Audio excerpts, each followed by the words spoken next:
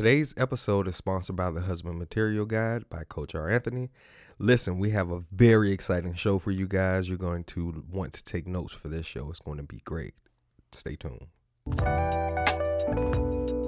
You're listening to Relationships and Chill, the podcast for singles and couples about how to find and cultivate the relationship you've always dreamed of, based on trust and honest communication.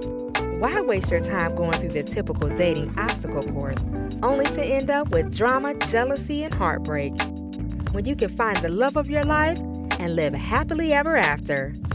So sit back, chill, and get ready to make relationships great again. Greetings, everyone. Greetings.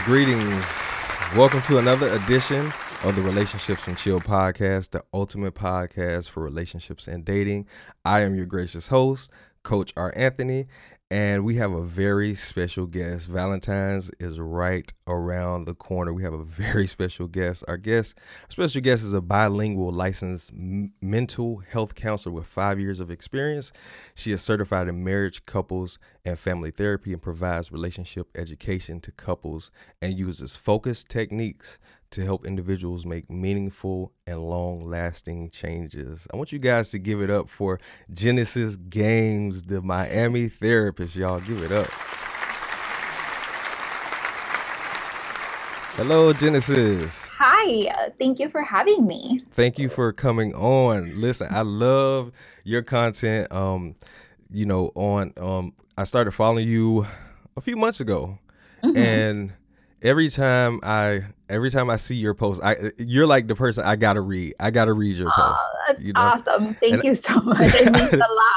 Like, for real, I'm not even just saying that because the stuff you say is like, it's so spot on and it makes sense, because typically you have people that kind of go with the norm and what everybody else is saying. Right.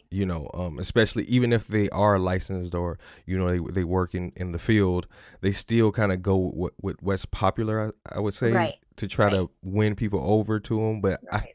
I love your approach and how you're just like, this is the truth. Like, this is how it is. I'm not going to sugarcoat it for you. I'm not going to try to make you feel good about it. No. This is the reality of it. So that's not me. Okay, there you go. And that's what I love about you. That's what I love about your content on Instagram. Your Instagram is the Miami therapist, correct? So they can definitely follow you on that. But I want the people to get an idea of who you are and how you got started in your field.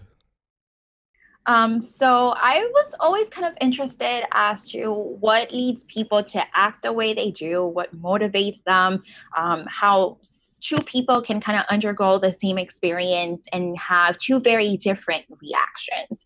That was something that from a young age kind of caught my attention, and I really just wanted to understand why. And then I took an AP psychology class in high school, and I at that point completely fell in love with psychology, with the human mind, with learning about how people work so I could better help them. And at that point, I knew that was the career path that I wanted to follow. And then eventually I did my undergrad at Florida International University and with my degree in psychology, and then went on to the University of Central Florida to do my master's in mental health counseling and get a certification in couples family therapy. And in my time there, I worked at the Marriage and Family Research Institute, providing relationship education to couples. And at that point, I was sold on couples. I realized that to really make an impact in families, make an impact in individuals, you need to target that couple component. And so from that point on, that was it. I was sold. You were sold. Yes. What about it? What about it made you sold? Just the dynamic of how people come together, or what made you say, this is me. This is what I want to do. This is it. Well, I think we're all wired to have strong emotional bonds with people in our lives, not just romantically, although romantically is important, but in general, we're created to have those bonds in our lives. And when there's issues forming these bonds, which often happens, that creates big scars in us. And that takes some healing, some proactivity to be able to heal.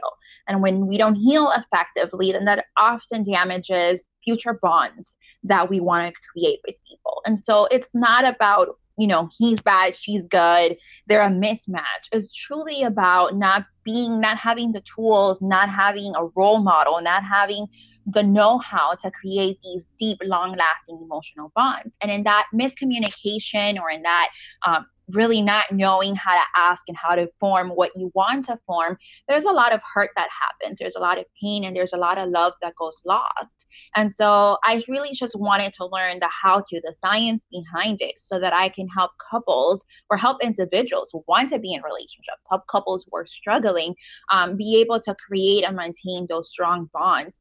Because again, that's what we're created for. That's what we're wired for. And when we don't have that, it truly impacts our functioning and our quality of life. Absolutely. I agree.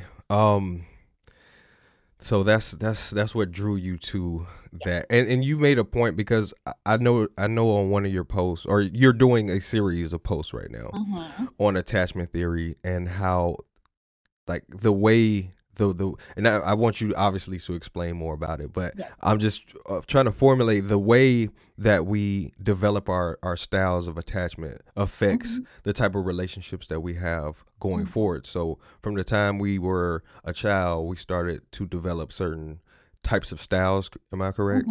On how we attach to people.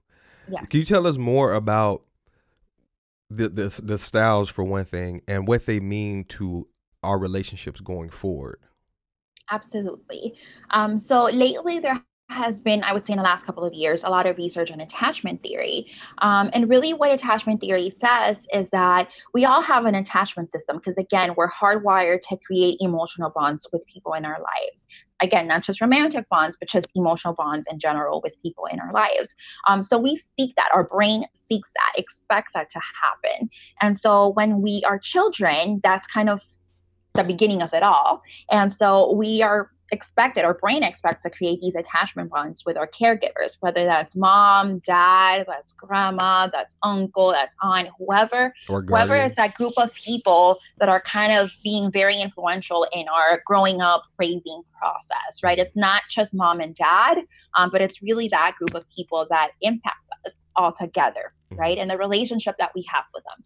The closer they are to us, the bigger the impact, of course. Right. And so the idea is that no human being can perfectly meet another human being's needs 100% of the time, because we're human beings. So it doesn't matter how amazing your parents or your caregivers were when you were growing up, at some point they failed you because they're humans, right? And so it's that collection of events or situations in which they failed you that can then lead to developing some of these attachment styles.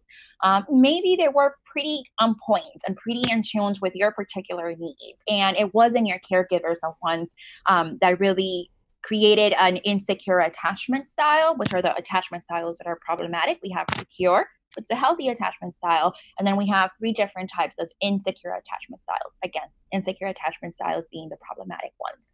Okay. But maybe growing up, maybe, when you were in high school, maybe, you got your heart broken the first time.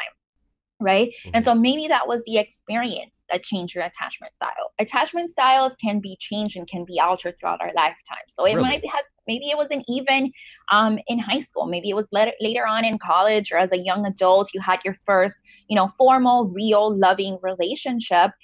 And maybe you were betrayed, and maybe there was some infidelity involved. And now this insecure attachment style might develop. So it's something that changes throughout our lifetime, depending on our experiences. Once we have developed an attachment style, though, it takes something big to change it. So say that maybe my initial attachment style was anxious attachment style. It's going to take me being proactive to be able to heal that and move towards a secure attachment style. The same way that if initially I had a secure attachment style, it would take a big life event, a big kind of rupture in an emotional bond that was very dear and important to me, to then move to an insecure attachment style. Wow. Does that make sense? Yeah, it makes sense. So, wow. So there, you can change your attachment style. Right. But it takes a major event. Give me some examples of major events, like a heartbreak. What else? Like a could. So, for example, a case where, there is infidelity and, not because we're in relationships does it mean that we have these strong emotional bonds, right? It's like with friends. There's friends that we're really close to, and then there's friends that are more of acquaintances and we don't have this great emotional attachment to. And then there's friends that, again, we're close to them and they're like family. So just because we're in relationships, it doesn't mean that we have a huge attachment to the person. Right? We might be in relationships for many different reasons and under many different circumstances. So it would take, someone that you're truly in love with, someone that you truly have a strong emotional bond to portray you, to lie to you, to maybe it's just end things and not end them in a messy way without maybe giving you explanation or closure to then create that insecurity. But there might also be, some emotional neglect growing up in your family of origin where maybe your emotions weren't heard or validated, where you weren't paid a lot of attention, where maybe you felt like you had to grow up really fast because you kind of had to take care of yourself and had to take care of maybe a parent or take care of your siblings, and weren't just given the attention and the nurturing that you deserved as a child. Mm-hmm. And that affects how you move going forward. And then, so it could potentially get worse for an individual. Absolutely. And then they kind of spiral into a perpetual cycle of. Absolutely. Wow. It becomes this vicious cycle. Because think about it. Let's say that I can't. So basically, if I'm creating an insecure attachment style, whichever type it is, I don't trust that other people are able to meet my needs, right? There's kind of this underlying belief that for whatever reason, maybe because I'm not good enough, maybe because I'm not lovable, maybe because I feel like I'm damaged in some way, I can't really trust other people in my life to meet my needs and to have my best interest in mind. Right. So that's kind of the mind frame that I'm going to in relationships, which means I'm either being very, very guarded because I'm afraid that someone else is going to hurt me, that is going to invade my space, that I'm going to lose control, that I'm going to be engulfed by them. Or it's kind of the opposite where I feel like I need to give, and kind of chase the other person and kind of have the other person almost hostage, right? Because they might leave. Like if they figure out I'm damaged goods, they're going to leave. So I have to do everything possible in what I can do to keep them believing that I'm amazing and that they need me, and to kind of keep them, I guess hostage is a little bit intense, but just keep them by my side and convince that I'm amazing. And so that in itself can create great anxiety if you feel like you always have to be amazing, because we're not. We're humans, and it's part of our humanness to make mistakes and to not be great all the time. Right, but that would kind of that kind of causes like a moving train, and you know how hard it is to stop it once it's like in full motion. It's hard to stop that. Like, so I'm curious to know, how does a person without a major event happening say, hey, this is a problem that I've had. I don't know how to stop it. So how do they start to angle themselves and direct themselves towards a more, I guess I'm gonna use the term healthier attachment style? How do they start the process of moving towards a healthier attachment style? So it truly takes self-awareness, and it's usually these negative events that create that self-awareness, right? So I think it's kind of hard if there hasn't been, if they can't realize that there's been these negative events. So if the relationships are not working, or they're in these relationships but they're miserable, hopefully that would elicit that kind of level of self-awareness, like, hey, there's something going on. And, maybe the common denominator in all of this is me. Because a lot of times we go into self-blame mode, or not self-blame mode, but actually blaming the other person when relationships don't work. And so we often say, well, I just have bad luck.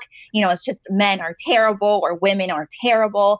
And we go into blame mode and not really to analyze what's going on. And so if I've had a pattern of relationships that I don't feel were fulfilling or ended really poorly, not good relationships, I need to understand that the common denominator is me. They've all been different partners, right?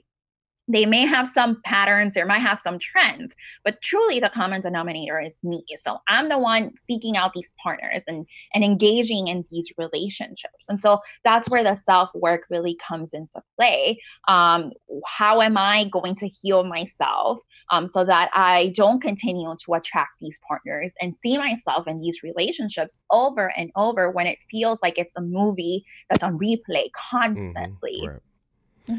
Absolutely. So now here's the thing.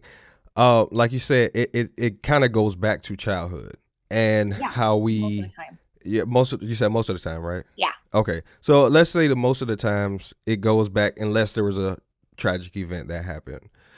I would think that it would kind of have to start by reassessing, how you view either your parents or what you experienced as a child with whoever, your parents, your grandparents, or whoever, to get because I know for me also, it's hard to remember a lot of the details from childhood. Absolutely. You know what I mean? So it's hard to say this happened, that created this, and how it affected it, because even if you connect what happened to your childhood to the first major event, it kind of ties into it, because it's like you progressively move towards something, and then when this thing happens, boom. Now what happens next is I start to lean more into whatever style, whichever style is my style currently or whatever.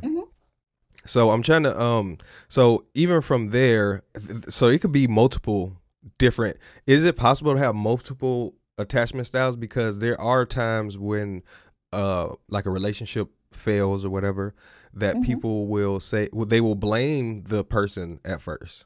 And then they start to, it's like stages of grief, I guess, where you go through, blaming them, then you start blaming yourself and like you feel like I'm never going to be worth it or whatever. So is there a combination of the different elements, and how hard is that to dissect, I guess, from your perspective? Yeah, so someone is only going to have one attachment style at a time. Okay. So, and I like to think of attachment styles kind of like on a spectrum.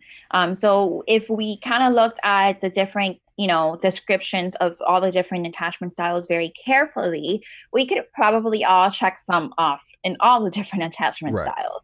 But it's really the one where you're leaning more towards. So for example, someone may have an anxious attachment style, but do the self-work, do all the analyzing, work on themselves, heal those wounds from childhood, from later on in life, all that good stuff. And they can move to a more secure attachment style.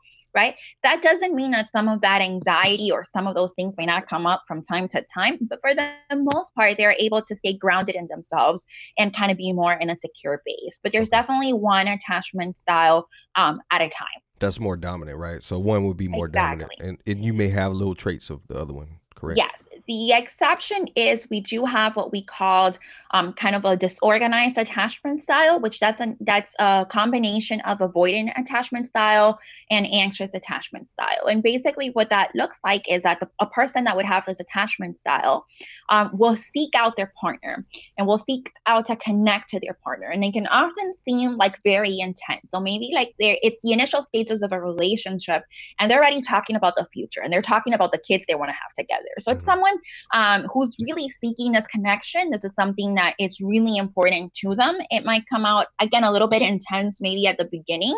And then when the other partner kind of says like, okay, like, I like let's do this and kind of meets that person where they're at, they kind of freak out because they don't know what to do with that. They're not used to having that emotional connection, although that is what they crave. So then they distance themselves. And so they do something to kind of distance themselves and create kind of a wedge in the relationship. That can mean many things. That can mean avoiding time with your partner and blaming it on work. That can mean cheating. That can mean, taking steps back. So let's say that, they agreed to moving in together, then maybe last minute they say, hey, no, they come up with some silly excuse to kind of take that back and again, create that wedge. Then when there's that period of kind of separation and lack of connection, they begin to feel anxious again and seek that connection. And so it can be really this back and forth that can be very confusing and very difficult for the other person. Right. I see. Right. So that's the one exception where you can have a bit of both in one person. Well, I know a few people like that. Then I'm sure we all have, like I said, certain traits of each. If we were to really look into it, we can classify ourselves in whichever one. So I think that's very, very interesting. Another thing, because even with that, it's easy to, like you said, point the blame at somebody else and say they're this and they're that. And so right now, like now at this time, there's this term that's very popular, and you talked about this on one of your lives on Instagram. You talked about how people label people as narcissistic, but they have not been actually diagnosed as that.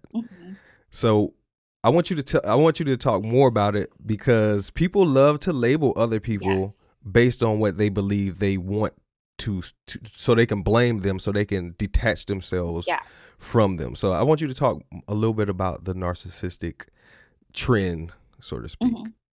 Yes.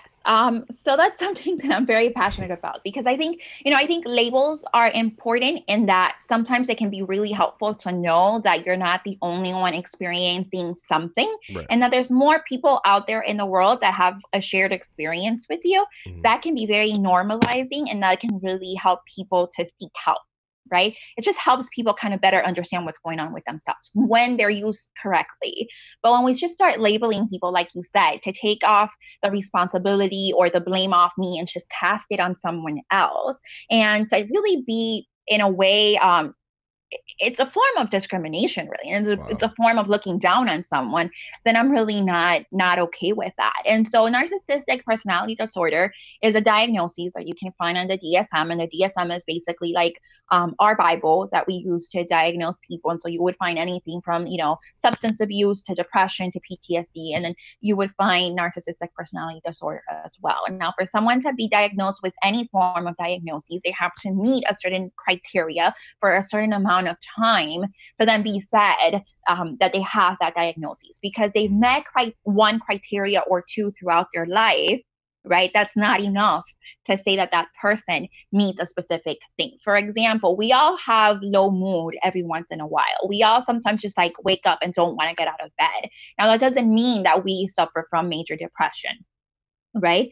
That's just one symptom of major depression that we all can experience at certain points in our lives, but that in itself doesn't mean that we suffer from major depression. And so I think this trend, like you said, is that there's a lot of articles out there and quizzes out there and things sometimes written by professionals, which really irks me, about how there's pointing fingers again to people that may or may not have narcissistic personality disorder, and kind of putting them as your Satan, like, really demonizing them, and taking out the part that this is a disorder like anything else. Like depression, like substance abuse, like PTSD. You wouldn't go around demonizing someone that's suffering from PTSD because they experienced some horrific trauma in their life, right? You wouldn't go around saying that. However, there's this trend that is happening with people with supposedly narcissistic personality disorder. And again, I say supposedly because people writing these articles or making these quizzes or putting these posts up on Instagram and in different areas of social media haven't met these people. They're just making assumptions that someone might be narcissistic because of a specific behavior. Right. Okay. Wow. So that ties, well, I guess one could tie that in, like how we were talking about attachments, how we try to fit in. I would imagine under one of the categories, like we try to fit in and try to say, well, yeah, that happened to me too. That this person I was with was doing this XYZ, and so they're that. They're a narcissist, or they're this, or they're that. So it's very important to, like you said, go back to the attachment and realize that we might be lacking something within ourselves that causes us to label and, like you said, demonize someone else based on what we ourselves have not dealt with. Like not going and looking and doing the work, the self-work, and understanding more about yourself and why you even attracted that person in the first place. Absolutely. And so, even with all the personality disorders, narcissistic is not the only one. First of all, it has to be pervasive. So, it has to be across like the lifespan, starting in early adulthood, probably late teens to early adulthood. And it has to be pervasive in their life. So, it's not just because this happened with X person in one specific relationship. It has to be something that you're able to see, again, as cycles and patterns throughout their different relationships with different people, not just romantic relationships, but in general. And it has to be very consistent. So even as a therapist, I don't think I've ever diagnosed someone with any personality disorder, because I'm usually meeting them for a brief period of their life, like for a season in their life. And that's not truly enough for me to really be able to know and say with certainty that they have a personality disorder, regardless of, you know, whether they do meet criteria to the T or they don't. They just have some aspects of it. You know, what research tells us is that the base or the core of all personality disorders is trauma. And it goes, like you said, back to attachment and back to childhood. And it's truly having experience, a traumatic experiences, usually, you know, abuse, intense abuse, or even emotional neglect in childhood, and finding this as coping mechanisms to survive. And so back then in childhood, whatever they're doing now that is dysfunctional was functional in the environment and in the context that they were in. They just haven't learned how to turn that off, because in the context that they're in now, that's not needed. And that's actually causing them harm and pain. And so the therapeutic aspect of it, I guess, would be helping them see that what was functional then and help them survive is not helping them thrive now, and it's causing them pain and more hurt, right? Helping them see that, helping them gain the skills that they need to no longer engage in that. So you might come across people that truly meet criteria for personality disorders in your life in one way or another.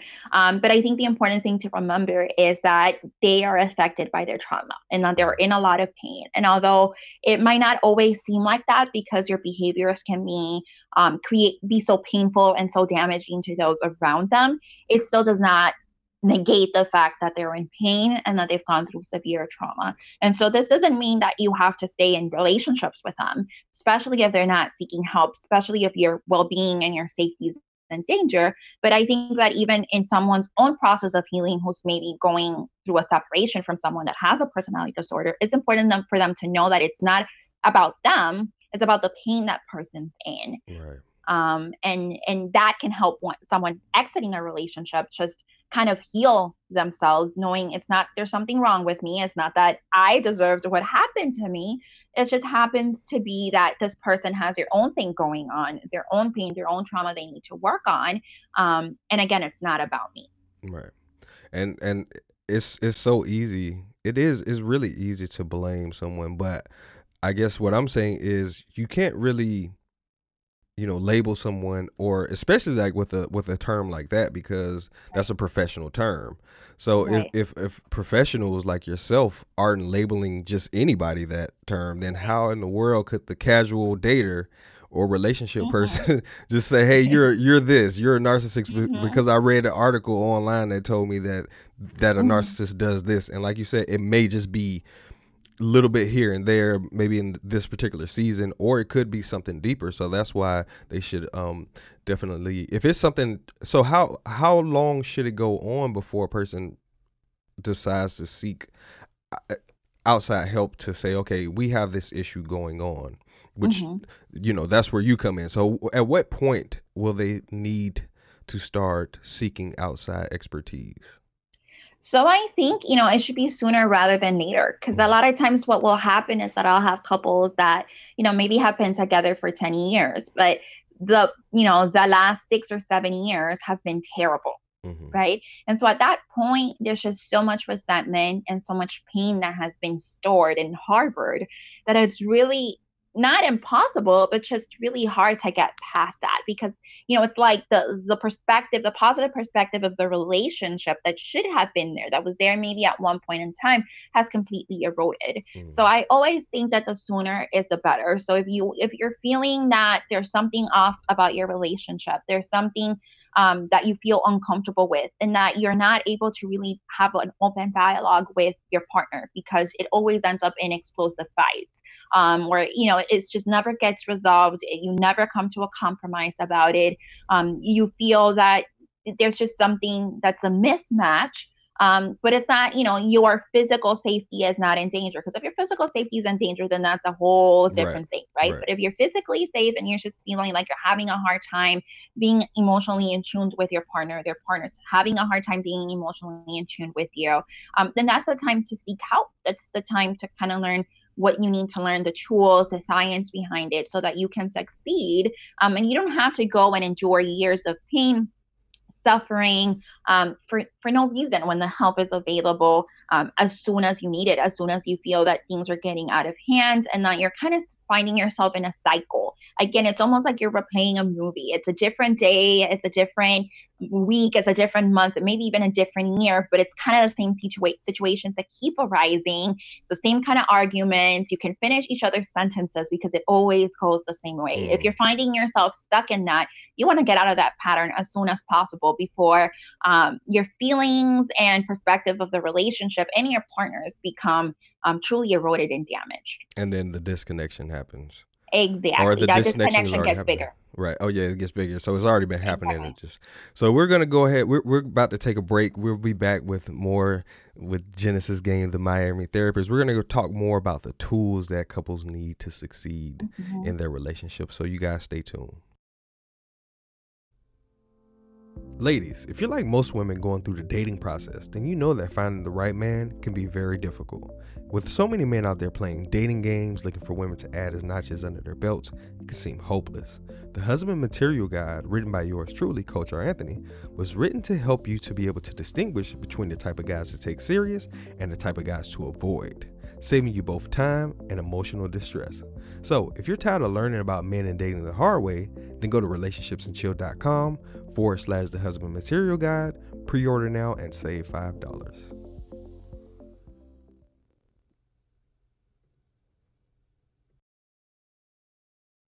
All right, you guys, we are back with Genesis Gaines, the Miami Therapist, and we're going to talk more about the tools that are necessary to developing a good single experience, while you're out dating, a good dating experience, and also your relationships. How do we take the relationship to the next level? So first, I want to start off with singles.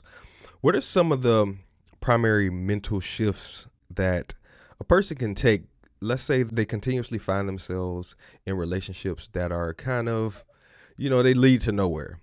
And so we talked about the attachment theory and how that affects everything. But what are some shifts and tools that they need to start breaking themselves out of their pattern? They want something different. How do we start to move them in that direction to where they can start attracting or seeking a better candidate, so to speak, to be in a relationship with?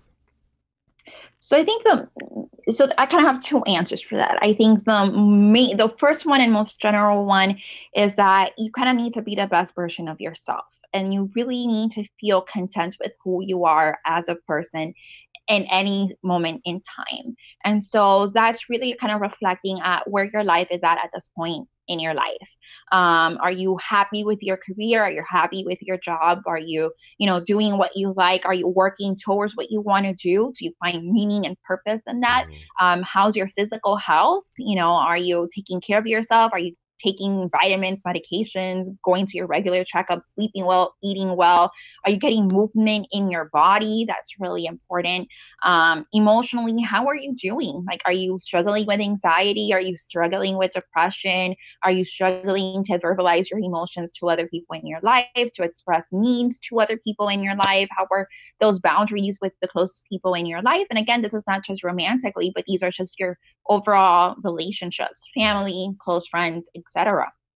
right? How are you doing as far as, spiritual? We're spiritual beings. And I think that's one aspect that a lot of times we forget about is how are we doing spiritually? Are we living a life with purpose and with meaning? Or are we just kind of like going through the motions, not really having some sort of guide or compass? So I think we really need to look at our lives and see how can we improve each of these areas, right? And make conscious effort to work on that. And that's part of, that self-worth. If I want to attract people that are of quality in my life, and that's obviously going to be different for everyone, but if I want to attract people of quality into my life, then I have to be that person of quality, and I need to believe that I am that person, because we might be a person of quality, whatever we deem that quality to be, but not truly feel it. So there has to be a connection between the two. And then if, my second answer to that would be coming more from an attachment perspective. And so at that point, like when we're meeting people, we need to be aware of red flags, and we need to take red flags as deal breakers. So if we're getting mixed signals from the other person consistently, and we bring it up and we tell them like, hey, I'm confused, I'm not sure where I stand with you, one day you say something, the next day you act a different way. And they continue to do this despite the fact that we've brought it up and we kind of started a dialogue about it. This doesn't change, then that has to be a deal breaker. Right. We need to be have very defined boundaries as to what we're willing to tolerate and we're not willing to tolerate. And keeping in mind that no one is perfect and that no one is going to meet our needs and be in their best behavior 100% of the time. So it's kind of like this blurry line that we're trying to walk in between, because we have to be real about the fact that we're all humans and imperfect, right?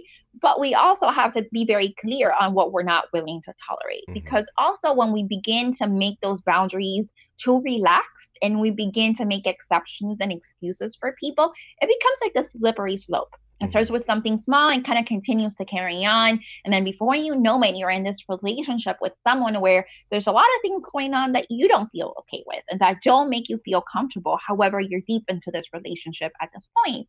And then it makes it a lot more difficult to leave because now you have emotions, you have a history, right? So you want to be very careful with those red flags. You also want to communicate your needs effectively from the get-go, right? You want to communicate what you're looking for in the relationship, what's important to you. You want to, if maybe for you it's important, let's say, for example, having kids. Maybe you don't want to have kids. And that's something that you're very certain about. Yes. And so you want to have that conversation early on and let the other person know, like, hey, that's having kids, being a parent. It's not something that I'm going to do. It's not something that I'm going to change my mind about. And if they're okay with that, cool. But if they're very adamant about wanting to have a family and that's a big dream of theirs, then that's something that's probably going to be a deal breaker. Right. And that's something that we want to discuss early on rather than 7 years into a relationship. Makes sense? Absolutely. Yeah. So from day one, if you are someone that needs to be, for example, have a lot of contact with your significant other, you need, you want text or you want phone calls throughout the day, you want to check in with them, it's important for you to spend quality time with them, then that's something you want to make clear from the beginning in the relationship. Because some people are not naturally inclined to give that much attention or affection. They function just well without that much of it, right? And it's not that it's too much or it's too little or there's something wrong with someone. It's just we all have different preferences. But it's important to verbalize those preferences from the beginning instead of just keeping them as expectations that we're not talking about. Because it doesn't matter how in love someone is with you or for however long you've been together, they're not mind readers. Right. So they cannot possibly read your mind and what you need and what your expectations are. So it's our responsibility to verbalize our expectations and verbalize our needs. And the sooner we do that, then we're setting ourselves for success. If that person does not meet our expectations, does not meet our needs, then we vet them out and we don't waste time on someone that's just not going to be a good fit for us. Wow. So I have a lot of thoughts now. Because now, but even with that, preferences and all that kind of stuff, wouldn't that be attached to our attachment style? So meaning that I can have these preferences based on what I did not get. So it could kind of be an unhealthy attachment that I'm desiring based on my style, based on what I desire that I have not gotten. So it's tough to distinguish between a preference and a desire because of XYZ, because I don't have it. And it could be buried for so many years that, you're constantly seeking this thing that you haven't gotten. So you're making even more barriers because now you don't want to become emotionally involved. But what I've learned is people can pick up on energy, especially like, let's say a man and a woman. If a man realizes that a woman needs XYZ amount of attention, takes, so he will do that initially because he knows that's what she's desiring. So he'll do that right initially, but over time it starts to, so he's already in, the emotions have been developed, but over time he starts to sink back into his original thing, which is the original attachment issue that the woman has. So go ahead. Yeah, so I think that's why it's important that we communicate very clearly, and then that we just observe and sit back and see how the other person reacts, right? And that we kind of keep note of people's reactions across time, because like you said at the beginning, and it's that infatuation phase where we want to be in our best behaviors, we want to really just gravitate to that person, make that person happy, we want to be together all the time, and we want to give that good impression. But once we feel we have that person, that the love is there, the emotions are there, and that that person is unlikely to go somewhere else because now we have this this attachment, we have this emotional bond in place, then a lot of times both men and women will revert back to whatever is more comfortable to them or more natural to them. And so I think that's where it's really important that we are kind of observant of how the other person across time responds to our needs, and then make note of that and make decisions based on that. But that's tough because then you move into, well, nobody's perfect. So now we have that issue too. So nobody's perfect. So now how do I navigate within this person's imperfections? Because now the real person is there. So how do I navigate now that I realize the true imperfections of this person, quote unquote? So we can all have like a 50 pages of preferences that we want to have for a significant other. The idea is that there should be just a handful that are kind of deal breakers for you. Right.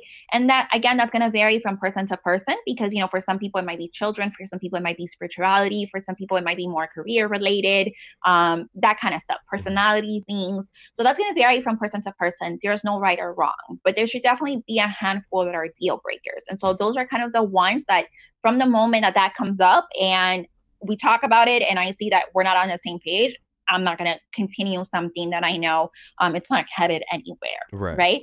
But then the other ones is more about having conversations and seeing the effort that the other person is putting. So again, we're not perfect and we're not all going to be able to satisfy each other's needs 100% of the time. So we kind of have to have some grace for the other person. But I think it's different when you see that the person puts effort consistently. So for example, let's say that, for me, it's important to kind of stay in contact with my significant other because, I want to feel like they're thinking about me, even if we're not physically together. Right. And so maybe for my significant other, that's not that important. Like they know they're thinking about me. Right. So that's not really that important for them. They're okay with maybe just getting together at the end of the day. And that's enough for them. But if I talk to them and I explain to them that this is a need that I have so that I can feel safe and secure in the relationship, they take that in and they truly digest it, then they're going to make an effort to stay in contact. They're going to make an effort to maybe text throughout the day, call throughout the day just to kind of check in and say, hey, how are you doing? How's your day going? Are you good? That kind of stuff. So I'm going to see that effort. Now, there might be a day or two where they kind of lax because of stress, because of outside sources. So that doesn't mean I'm going to go and run for the woods because of that, because what I've seen is that most days than not, they make the effort to do something that doesn't come naturally to them. Right. So I think we need to focus on effort and we need to focus on that consistency base and on the fact that they're okay having these conversations. They're okay to be reminded, hey, I need more of this. Please remember. they don't, they don't become defensive. They don't make a big deal about it. They kind of listen to it and try to provide that to the best of their abilities. It's not always going to be 100%, but it's, again, focusing on that effort. Now, again, the things that we want to stay away from is that handful of deal breakers that are simply a no-no. That is something that's non-negotiable, that we can't really arrive to a compromise about. And then again, if you're feeling like you don't know where you're standing in that relationship because there's just so many mixed signals, right? Then that's also a big one to know. If it seems like one day everything is going really fine and the person's really committed, and then the next day, they're having cold feet, or they may have some unfinished business from previous relationships where they're constantly talking about their exes, talking about their previous relationships, maybe still in contact with their exes for whatever reason. If that just makes you feel uncomfortable and makes you feel like the reason why this contact is there is because there's unfinished business, then those are some other things to look for, because it means that this person probably has an insecure attachment style and hasn't really worked on it, is probably not aware that they do, and are going to continue to kind of have these patterns of behaviors throughout your relationship unless you seek help as a couple.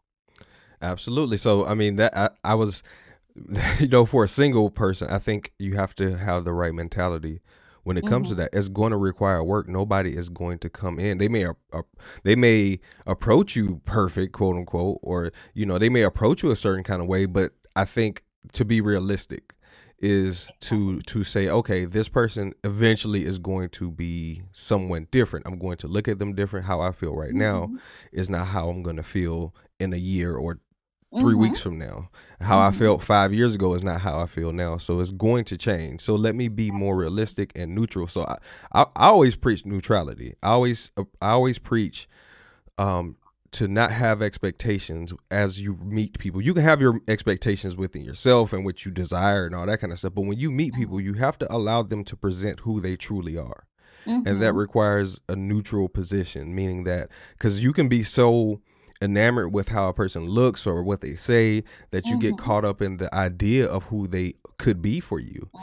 And then the idea is what causes you to say yes when you should have said no, or no when you should have said yes. So that neutrality is how I always, tell the people that I work with to just approach it with, and like you said, be patient. That's the main thing. Like that's like the biggest thing, because people, especially like now with Valentine's coming up this week, people want that feeling or that look of like, I'm so in love, I got it all figured out, that that they move into relationships so fast that they don't take the time to possibly look at the end outcome of how it might potentially end.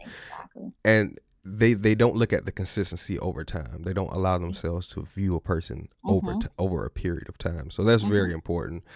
But now because like I said, with the holiday coming up, quote unquote, so many people get caught up in, like I said, trying to move into a false love. I'm gonna call it false love because it's not.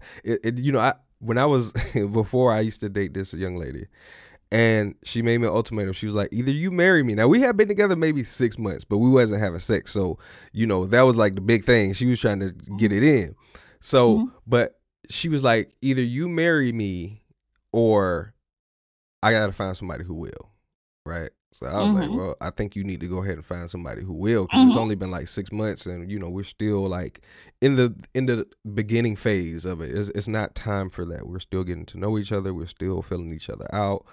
And, but we kept telling ourselves, and this is what I'm getting to. We kept telling ourselves that, well, before I was like, I'm going to marry my best friend. That's who I want to marry, like the person that's my best friend. Same thing with her. So we started telling ourselves we're each other's best friend, even though we hadn't developed the true, friendship. It was just like, you have to tell yourself that in order to believe that, so that you can feel comfortable moving to the next levels.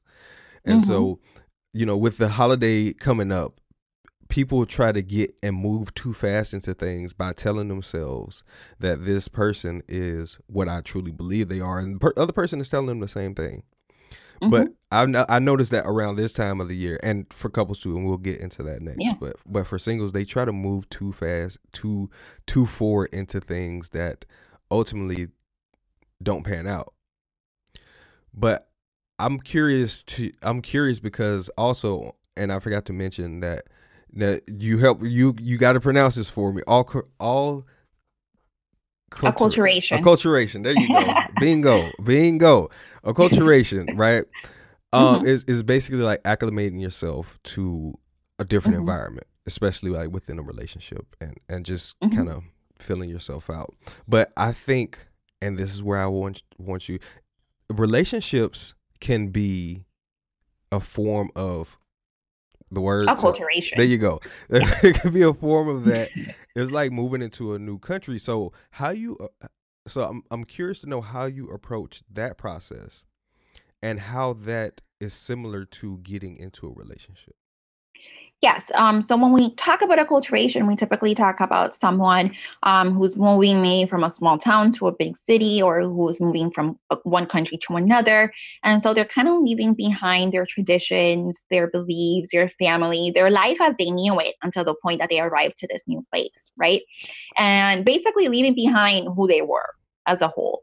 And then coming into this new place and having to function in this new place, having to find a job, having to start school in this new place, having to make friends in this new place.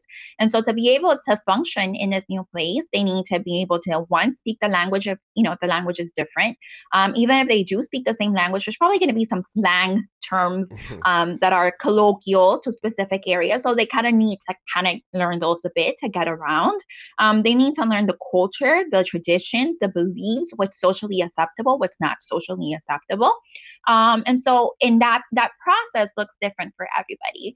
The idea is not that someone completely assimilates to their new country or their new city and just kind of takes in all the new stuff and completely forgets about who they were before. The healthy thing is that there's kind of a blend of the two.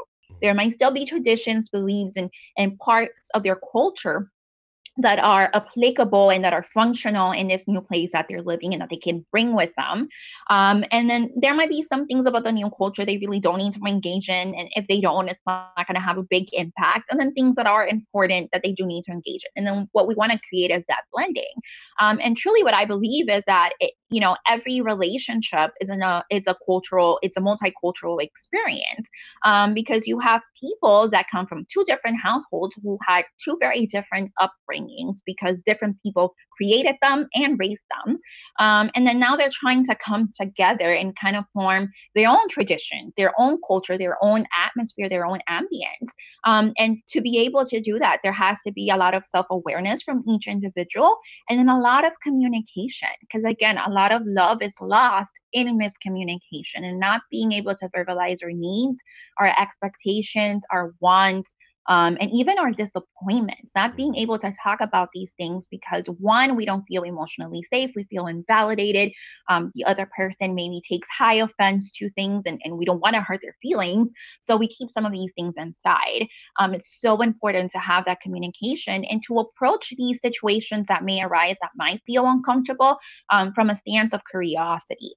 Instead of pointing fingers, instead of trying to hold on to my truth to dear life, right? Really leaning in with curiosity and wondering, why did they react that way? What would make them think that was my intention when my intention was completely opposite?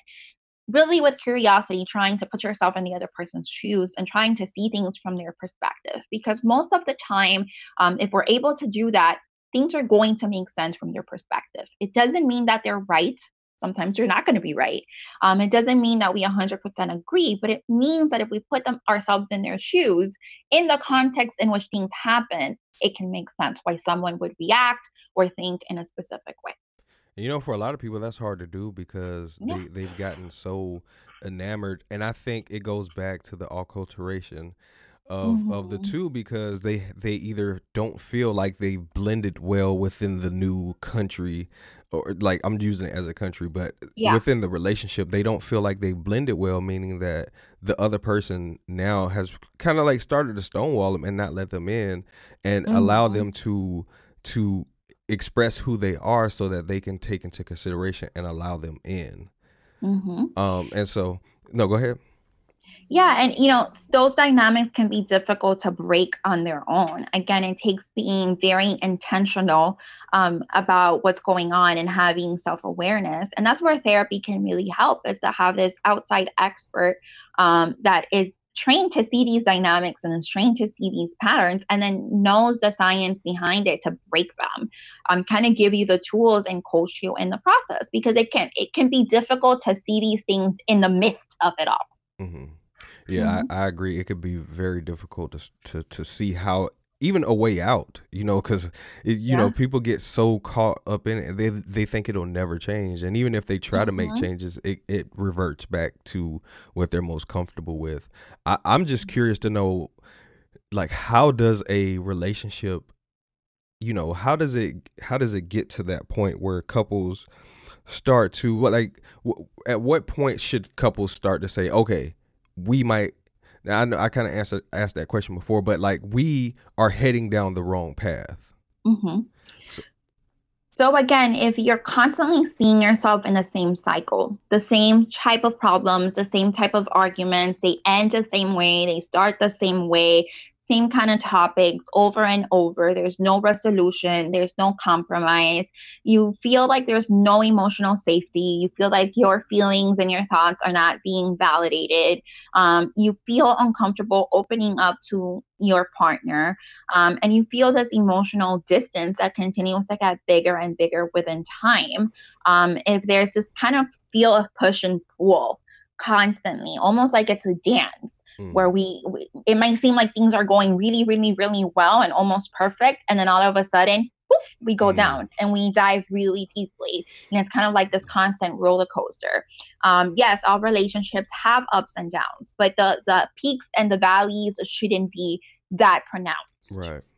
Hmm. It shouldn't be just a drastic drop off, like Exactly. from happy one week to like unhappy for the next 6 years. Exactly. Right. Or it shouldn't be like, we have the significant other in a pedestal one week and then the Right. next week we're ready to pack our bags. I definitely understand. Now, what does it look like when they get it together? Like, how does it look when you see it, like a couple that's thriving Hmm. within the elements of a healthy relationship? Hmm. So the Gottmans actually have, more than 20 years of research on what makes couples work and what do happy couples do. So they don't focus so much on the pathology or what's wrong with couples. They focus on the people that say that are happy, what are they doing? Because we Hmm. can learn from that, right? And basically they created this idea of the good enough relationship. Because again, we can't expect perfection. We can't expect that someone is going to meet our needs 100% of the time. That's not realistic. That's not going to happen. And if we go in with that mindset, we're always going to feel disappointed. And all the relationships we're in are going to fall short from what we want. So, what they call a good enough relationship is basically a relationship where you feel that there's trust. Hmm. And trust is not just that the other person is not going to cheat on you. Trust goes beyond that. It's really knowing that the other person has your best interest in mind, that no matter what, they have your back, that there's commitment. So things can get crazy and messy and chaotic, but they're not going to run. They're going to Hmm. stay. They're not going to jump ship. They're going to stay, and they're going to stay within the mess and help, you're going to help each other get out of the mess together. Right. There has to be a sense of safety. So again, if you feel like your physical safety is compromised, that's a problem. There has to be a sense of safety within the relationship. Then there also has to be that friendship, like you were talking about earlier. And that friendship truly means, how well do you know each other? How involved are you in each other's life besides the bedroom? Hmm. Right. So yeah. So do you know who that person's favorite family member is? Do you Hmm. know what maybe their worst childhood experience was? Do you know what their dreams and ambitions for the future are? Do you have like inside jokes together? That kind of stuff is what we mean. And that friendship is really foundational for everything else. When the friendship is lacking, you're going to see problems in other areas. There also has to be this kind of sense of fondness and admiration, right? It's not that you put someone in a pedestal and you think that they're perfect and that they're unfallible, but it's truly knowing that, despite that people have their imperfections, overall is someone that you admire and that you feel fond of and that you're proud to kind of show off and say like, hey, this is my partner. right? And so if you're not feeling that way or you're not expressing that, that's also going to create issues within the relationship. So in a good relationship, partners are able to give each other positive feedback, and they're able to compliment each other on a regular basis. And it's something that is genuine and authentic. They also have a positive perspective on themselves as individuals and themselves as a couple and their relationship. So they don't think they're faulty or they're damaged or they're unlovable. They believe that they're worthy of love. They believe that they're worthy of being in a healthy relationship. And they believe that they have a healthy relationship. They believe that as a couple, they're a strong unit. And then again, there's going to be difficult times and difficult seasons that they're going to have to face, but that they're going to get to the other side even stronger. Right. And so again, that mindset that we have about relationships and about ourselves is going to be what attracts people to us. And it's also going to be how we interact with these people, the framework that we're coming from. And then they're okay with conflict. They're not afraid of conflict. Conflict is always going to be there. Again, the Gottman research states that 69% of problems that couples face are not resolvable. They can only be arrived to compromise. We can negotiate, but there's not 100% solution to it. I mean, a lot of it has to do with like finances, in-laws, parenting styles, and those kind of things are things that you talk about over and over and kind of come to compromises, but are not things that completely go away or can be resolved. So we can't be afraid of conflict, and we need to know how to fight fair in a way that we're trying to come to a resolution, but not hold to what we believe is our truth with your life, because at that point, it becomes a dictatorship, and it doesn't become a place where there's emotional safety and we can really navigate conflict. So again, we're trying to lean in with curiosity, and we're trying to fight fair, and we're trying to know that the other person might also be right.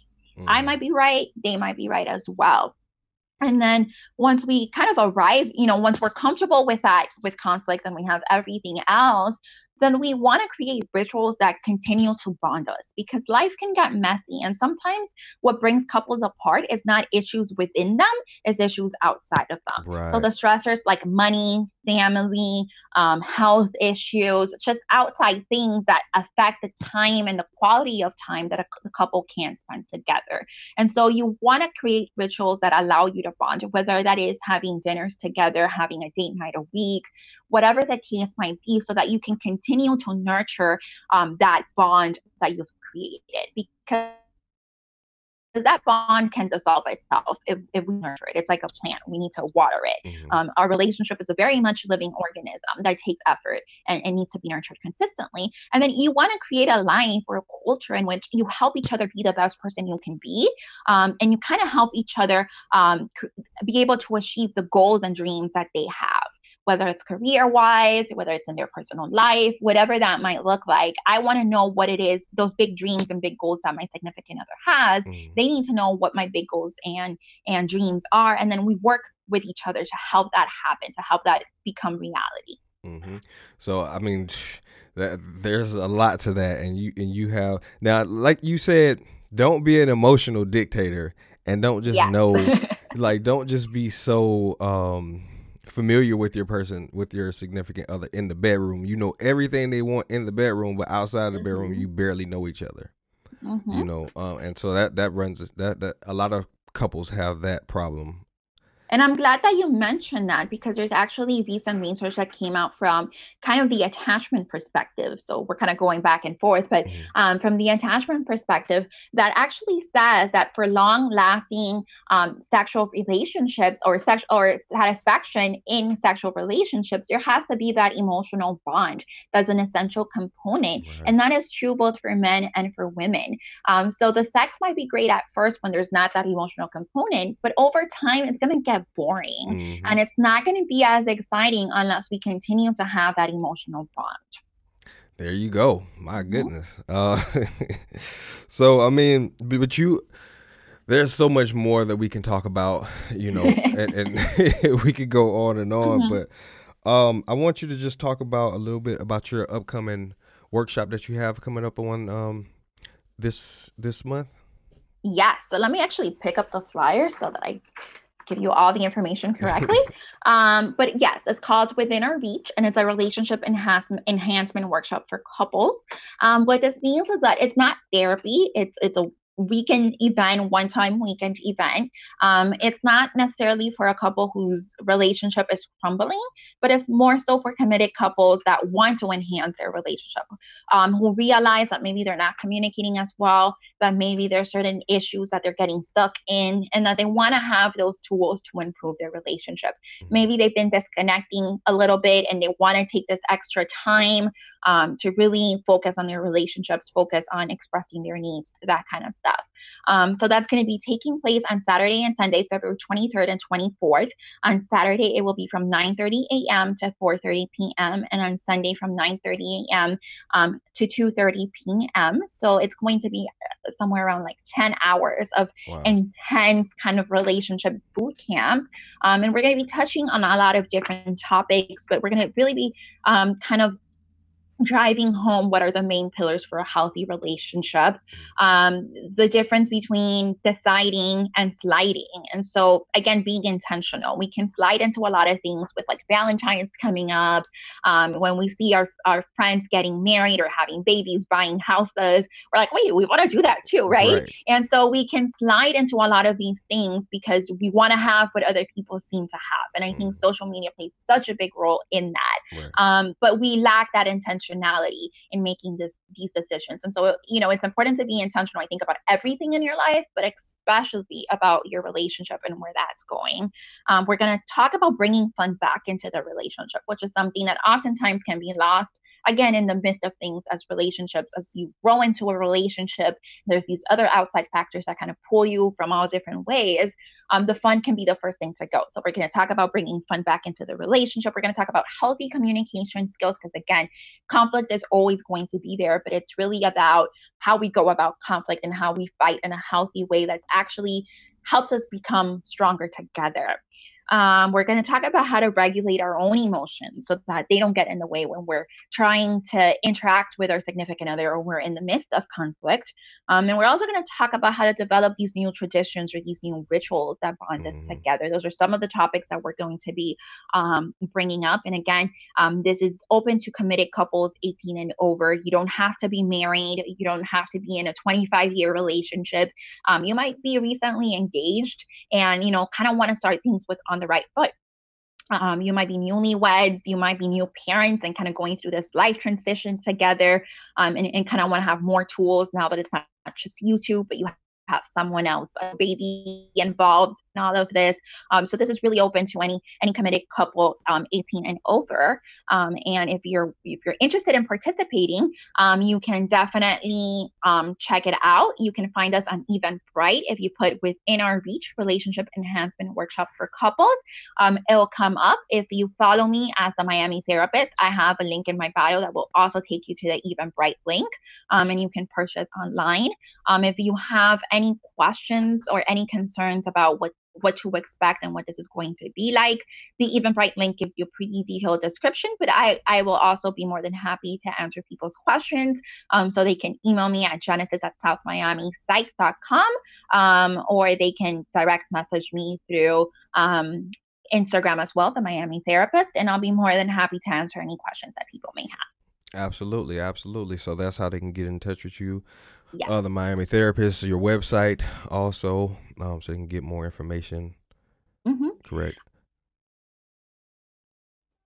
SouthMiamiPsychologyGroup.com. They can, again, email me at genesis@southmiamipsych.com, or they can call 305-662-2686. Once again, 305-662-2686. The workshop will be located at the South Miami Psychology Group location, which is in Pinecrest, South Miami area. Perfect. So that will conclude today's Genesis. I appreciate you coming on the show, man. You gave some amazing information, and if you take that and couple that with the workshop she has coming up, I believe that you can take your relationship to the next level. Like I said, she gave some amazing information. If you have any more questions for her or for myself, you can go on to Relationships and Chill on Instagram, relationshipsandchill.com, to find out more information about what we do. And also, like I said, we want to thank our guest, Genesis Games, the Miami Therapist. Thank you. Thank you so much for sharing your information. And it was truly a pleasure. Thank you very much. Well, you guys, that concludes today's show. We'll catch you guys next Monday.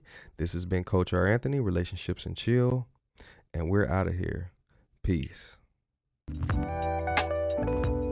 Thanks for listening to Relationships and Chill. For more information on cultivating the relationship of your dreams, please follow us on Instagram or Facebook at Relationships and Chill, or subscribe to our YouTube channel at Relationships and Chill TV. You can also visit our website at www.relationshipsandchill.com. Together, let's make relationships great again.